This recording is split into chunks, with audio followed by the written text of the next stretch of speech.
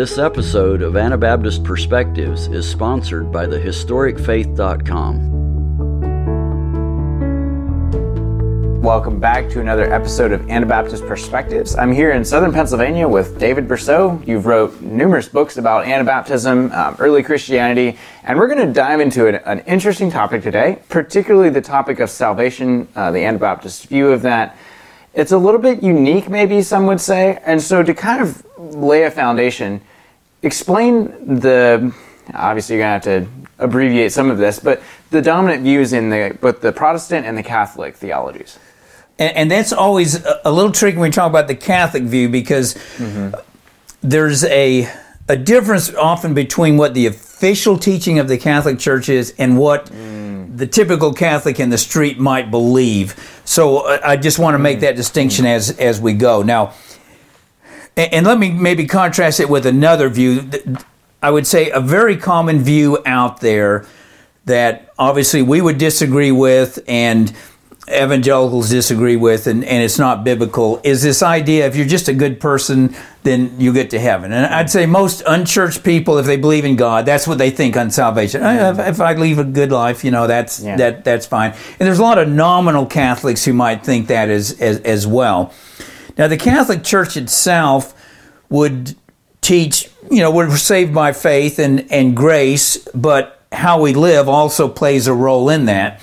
It would actually be somewhat similar to the Anabaptist, except now in the Middle Ages and until Vatican II, you also had to be part of the Catholic Church. There was no salvation outside the Catholic Church. Now, that's changed since Vatican II on that aspect.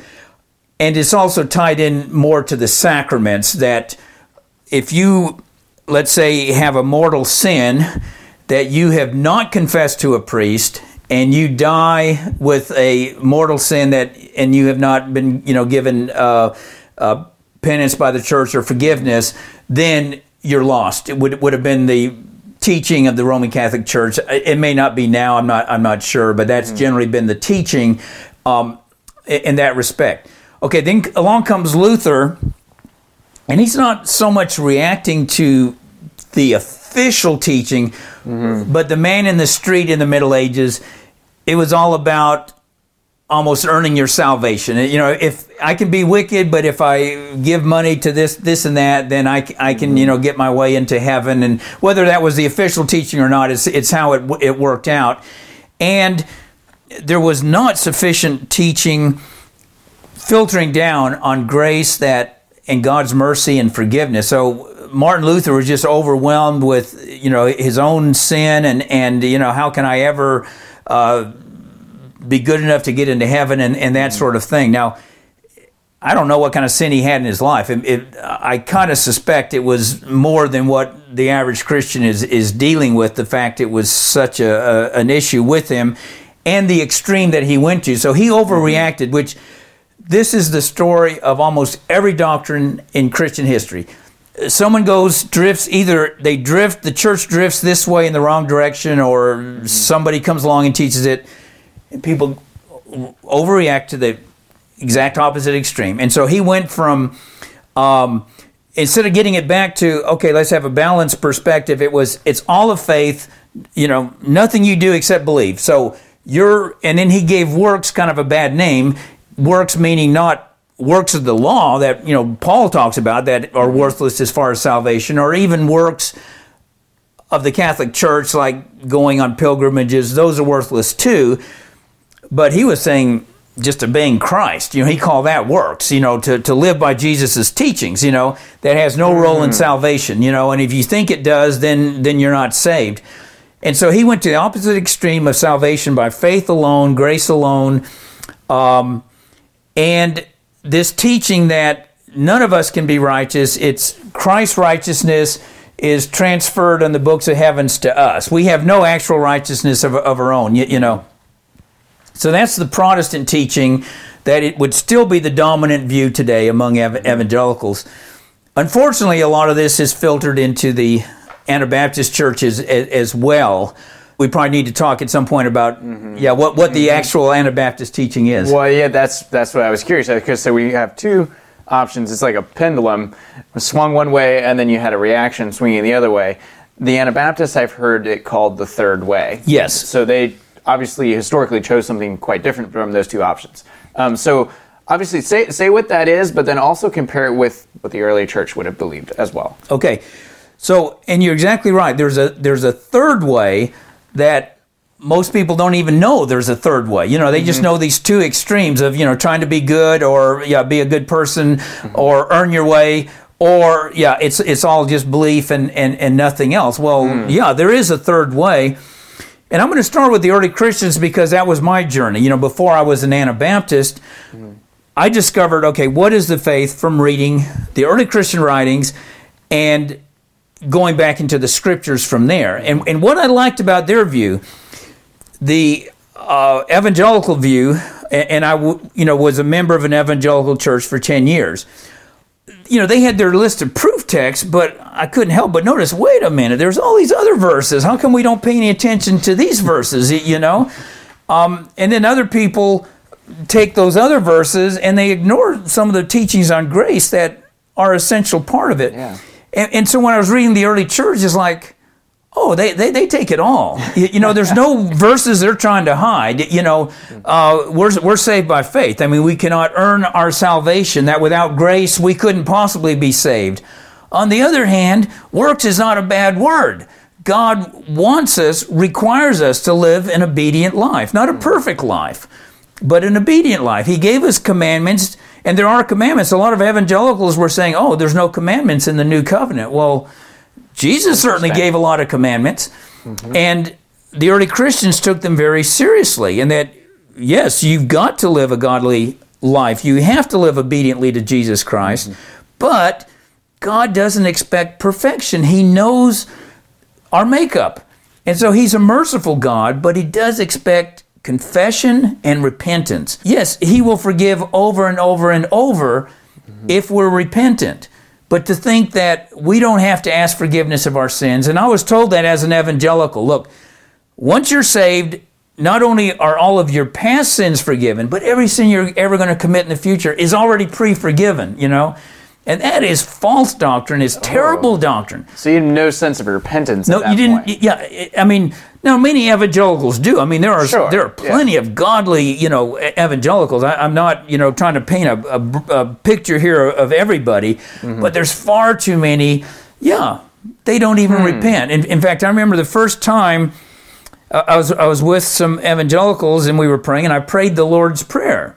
It's just part of my prayer, or at least a modified version of it. And part of that is forgive us our sins as we forgive, forgive us our debts as we forgive our debtors, And when I was finished praying, they said, David, you don't have to ask forgiveness of your sins. That was already done. That's already been done. You don't have to ask that every time you pray. Oh, okay. And I kind of bought that for a while until I read the early church. It's like, no. I mean, they prayed the Lord's Prayer 3 times a day. They really took that seriously. And Jesus said, pray this way, forgive us our debts as we forgive our debtors. So there has to be that, and not just saying the prayer doesn't, or praying it doesn't do anything. It has to be inside. So that's the early Christian view. And one of the verses they quoted that, of course we all had read, but that I saw, this is really central to the idea of salvation, is John 15, which gets ignored too much. And that's where Jesus talks about, I am the vine, you are the branches. He talks about bearing fruit. Now, that parable almost has it all, because he says, without me, you can do nothing. Okay, that's kind of the evangelical part of things, without Christ's power, without the Holy Spirit in us, without all He's done for us, we can't save ourselves. We can't even walk in Christ's way. I mean, He has to be living in us. But then, unless you produce fruit, it isn't automatic, or He wouldn't be giving this dire warning. If you don't produce fruit, He said, you will be lopped off and thrown in the fire. I mean, so that is a dire warning that, it wasn't all done when you got saved. His work is finished. As far as what He's done, His provision for salvation, but in another sense is not, because He has to keep living in us and enabling us to produce fruit. We're not going to produce it without Christ living in us. But if we're not producing fruit, we obviously play a big role in whether we produce it or not, whether we let Him take control of our lives, whether we surrender our flesh to the Holy Spirit, and that's going to be sacrifice. It doesn't just happen like, oh yeah, it's easy to crucify the flesh. It's called crucified because it's a painful experience. We all know this. When you, I don't think you really appreciate grace until you do have a commitment to live by Christ's commandments, because you see how much you fail and you realize, wow, without grace, I'm lost. But that's not an excuse to not obey, but yeah, you realize you're thankful that there's grace there, there's mercy, there's forgiveness.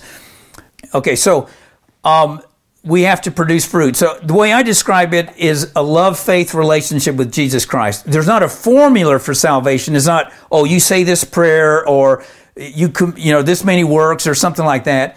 It's a relationship, just like a relationship with husband and wife or children. I mean, you can't define some line, but it has to be a relationship of faith and a relationship of love. And Jesus said, if you love me, you will keep my commandments. So if we're not keeping His commandments, we're kidding ourselves if we think we love Christ, because we don't. We don't appreciate what He did on the cross if we're not even willing then to walk by the teachings He gave us. And we can say, oh, thank you, Jesus, for all you did. It's so wonderful. But hey, don't put any burdens on me. I don't want to do anything. Yeah, that's not loving Jesus Christ. Now, that is almost exactly what the Anabaptists taught. I mean, I don't know that there is any difference between the early church and the original Anabaptist teaching. And the only reason I say original is, like I say, we have let a lot of the Protestant Luther's teaching come into our churches and affect us that way. So kind of two questions rolled into one. First of all, what you just said, what difference does that make? And then also, how have other church groups responded to these things that you're saying? This episode is sponsored by thehistoricfaith.com, where you can find online courses that will strengthen your love-faith relationship with Jesus and His kingdom. So kind of two questions rolled into one. First of all, what you just said, what difference does that make? And then also, how have other church groups responded to these things that you're saying? The difference it makes is how it affects we live. Now, it's not a matter of Jesus on Judgment Day is going to say, okay, is going to hand us a quiz, and okay, now you explain salvation, and if you put it down wrong, then I'm not going to let you into heaven. He's already told us on Judgment Day He's going to look at our life. Matthew 25. Yeah. So it's not that, if you understand it wrong, you're lost, because there are people who have a wrong understanding of salvation on all kinds of directions, but are living by Christ's teaching. They do have that love-faith relationship with Christ. That's what counts, okay? But if you have the idea that Christ doesn't care whether you obey, that it's all of grace, that there's no point even trying to live a godly life because you can never be good enough anyway, that tends to affect how you live. And that's what I've seen with the Protestant churches. Like, they used to take a strong stance on divorce. No divorce in their churches. I mean, that was not originally a particular distinctive of the Anabaptists, that we had a more strict, teaching on divorce than, say, those churches. We were all the same. The difference is because as Anabaptists, we recognize how essential it is to obey Jesus Christ, and He gives us specific teachings on divorce. So we obey them even when there's a sacrifice involved. Whereas the Protestant churches have all caved in on that because, hey, you're saved by grace. It's not going to affect your salvation. In fact, the church I was attending, as it was a Bible church, and I remember even reading what Dallas Theological Seminary said, and our church was tied into them. That's our pastors all came from Dallas Theological Seminary, and they had a strict teaching on divorce. This is sin. It is not God's will, to get divorced, but it will, if you're truly saved, it will not affect your salvation. Well, that's all people wanted to hear. Oh, it's not going to affect my salvation. So like in the church I was, I'd say, when we started going there, I was in my late 20s. I would say easily 75% of the couples that were my age are now divorced or divorced and remarried, 75%. Wow. I mean, it's huge. Yeah. That's the problem. And when you have the wrong view of salvation, it's not that God's going to give you a quiz. It does affect how you live. I mean, there's a lot of things that, a lot of us would rather just ignore that teaching because it's hard, but we know these aren't suggestions. These aren't commandments. I mean, we can stumble and ask for, forgiveness, but we can't just ignore them. And I'm sorry, Jesus, I'm not going to obey that. That's not an option for a Christian. That's been the history from day one with the evangelical churches, with Luther on down. I mean, he said, once people understand this doctrine, they're all going to live by Christ's teachings. Well, he didn't live by them to start with. And certainly, I mean, it was a wicked. Lutheran Germany was more wicked than Catholic Germany had been. That was the irony. Instead of it making things better, it made it worse. Now, your second question was how people... Yeah, or how have people responded to this teaching, or maybe a better way, how popular is this? It is not popular, as you can imagine. It wasn't popular when the Anabaptists taught it. Now, a lot of people did convert to the Anabaptists because there are a lot of people who, they saw the ungodliness in the evangelical churches. They saw they were not obeying Jesus' teaching. So, there were a lot of people becoming Anabaptists. But in general, it was still a very small, and it will always be a narrow way compared to, hey, you can live however you want as long as you say this prayer, you acknowledge I'm a sinner, and all of that. Well, of course, that is more appealing, particularly when it comes with this guarantee. And you are guaranteed heaven, and you can never lose your salvation. Well, sure, people want to believe that, and they've got proof texts, to go along with it. And the narrow way, Jesus said it's going to be a hard way. There's going to be a lot of sacrifice, and it's not going to be appealing. And so, yes, people are always going to go for a doctrine, a way of life that's easier to follow. So they don't like it that I bring up what the early church believed, or try to reawaken the Anabaptists, and say, hey, we need to contend for the faith that was once for all handed to the saints, and our forefathers got it correct on salvation, and we have slipped. We have let Protestant doctrine infiltrate our churches, and we need to get back to the truth. And that's not always a popular message. I'm not saying these things because it's like, wow, this is going to really make me popular or all of that. I'm deeply concerned because once people embrace Luther's doctrine of salvation by faith alone or grace alone or whatever, they are not going to go for the heavy teachings on divorce or dressing different, modest dress, whatever's going to be hard, that's going to make you different from the world and people around you. If none of this matters for our salvation, then that kind of says, well, it must not matter that much to Christ either, And so I've noticed in our churches, once they embrace Protestant theology on salvation, if nothing else, just on salvation, in a generation or two, they're basically Protestant. They're not plain any longer. They've lost the teaching on divorce. They've lost so many of these things. And so, no, it doesn't make them happy for me to, kind of be spoil the party and say, hey, this is wrong teaching.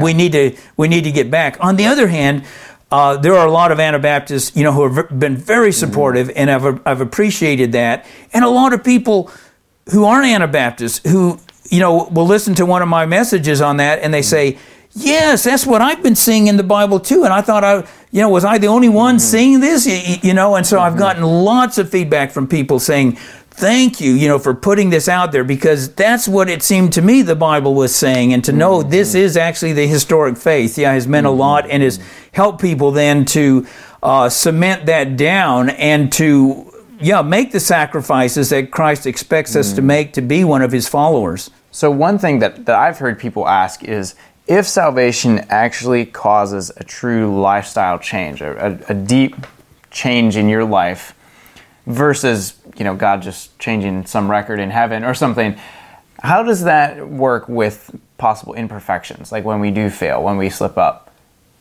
What happens to those imperfections in a believer's life if they have that view of salvation? Right, and I get asked that a lot. Mm-hmm. Some of the ways it's sometimes worded to me is, okay, I'm saved, and then now I've committed this sin. So does that mean now I'm not saved, and I've got to get saved over again? It's like playing ping pong. Yeah, it's like, what side are you on? Am I in and out? And it doesn't work that way. And that's why I like using that term, an obedient love, faith relationship. The relationship doesn't end, let's say, with your spouse. Okay, you do something inconsiderate, unselfish, unbiblical, whatever, and it might cause a strain there in your relationship. And if you don't ever repent of it, that strain is going to remain there. But you're still married. I mean, the relationship is still there. Christ doesn't just cast us off every time we fail. That's why he told us to pray, forgive us our debt. So he knows that we are going to sin. We are going to fail on a daily basis. And that's why we ask forgiveness on a daily basis, but also why we forgive others, their sins, because he said, if you don't forgive others, I'm not going to forgive yours. But he did say at some point, if you're not bearing fruit, you're cut off the vine. So it's not a matter of, you can commit a heinous sin. I mean, you can be committing adultery, you can commit a terrible crime, even murder somebody. And that doesn't mean necessarily you've been cut off the vine at that point. He gives you time to repent. It's not that any sin is so bad, except the sin against the Holy Spirit, that you can't be forgiven and that suddenly you're not saved anymore. You're still in that relationship until at such point, he cuts you off the vine. And that's something that happens in heaven. I mean, we don't necessarily see it. You maybe get the picture when you kind of see that someone has drifted away from Christ. But I myself would never make that decision. Okay, they've been cut off the vine. I'm going to assume too far. I'm going to assume they're still on it and they can be, revived back. And he said, my father, he's the vine dresser. He's going to be working. He doesn't want to lose us, So that relationship is there. But if we persist in disobedience and we don't repent, then at some point we're cut off. And if not in this life, on Judgment Day, we are not going to enter the kingdom of heaven, the heavenly kingdom. We're in the kingdom now, but we're not going to enter the heavenly part of it on Judgment Day. But we don't have to despair, oh, now I've lost my salvation. It doesn't work that way. Like you're saying, with this relationship with Jesus, an obedient, loving relationship with Jesus, if you're still trying to live out of that, you won't do it perfectly all the time, but your intent, at the core of who you are, you still want to be obedient to Christ. It's almost like someone's not just going to lose their salvation unless they're just like, what, I'm not even interested in following Christ anymore. So would you have anything else you would like to share? For an Anabaptist, I would say, if you've embraced Luther's theology, I mean, please understand, hey, you have drifted not only from the Anabaptist faith. I mean, we don't worship our Anabaptist forefathers or feel like we can't question anything they have. You've drifted from the historic faith, the faith handed down to the saints, and what the Bible clearly teaches. Right now I'm working on a commentary on Matthew, not my commentary, but what the early Christians believed, what the Anabaptists believed. And Jesus, it's overwhelming how much he talks about how we live over and over and over. You can't read Matthew and think, oh, Jesus doesn't care whether you obey his commandments or it's not necessary. In fact, Luther, the only way he could promote his theology was to say, Romans is the chief book of the Bible, he said, and if you never read, this is something he actually said, I have it right here on my bookshelf. Wow. Even if you never read Matthew, Mark, and Luke, you would have all you need for salvation without reading those books. And he said, Romans and Ephesians and Galatians are far, far above Matthew, Mark, and Luke. Well, wait a minute. Matthew, Mark, and Luke contain most of Jesus' teachings. You're saying we can be a Christian without even knowing what Jesus taught, And so that's the problem. Go back and read Jesus if you have a problem with this. And the same way, if you're listening to this, you're not an Anabaptist, and you're thinking, oh, this David is pushing, work salvation, whatever, go and read Jesus and see what he said about salvation. Go to Matthew, read the whole book, read all of Luke, read all of John, not just little proof texts, John 3:16, but read everything, including John 14, John 15, where Jesus really goes into this about obedience.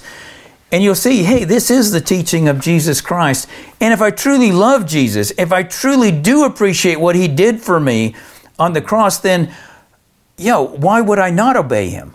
If I really love him, if I really appreciate that he did this for me and he suffered for me, and yet I'm not willing to be inconvenienced for him, then, I must not really love him. That makes a lot of sense. Thank you so much for the time you spent. Yeah, well, thank you, Reagan. I've enjoyed the discussion. Yeah, this is very good. Thank you.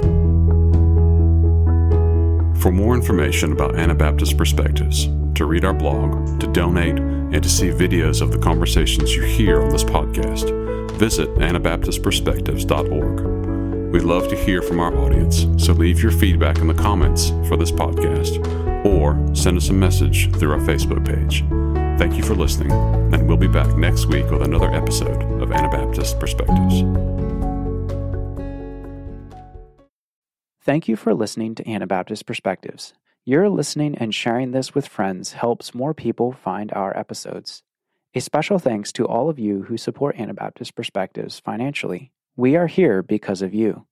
If you haven't had the chance to give yet this year, would you consider making a year-end donation? You can donate on our website or by check. Thank you so much for listening and supporting Anabaptist Perspectives. Thank you for joining us for this episode. We invite you to join our monthly partner program. Monthly partners are key to the financial sustainability of Anabaptist Perspectives.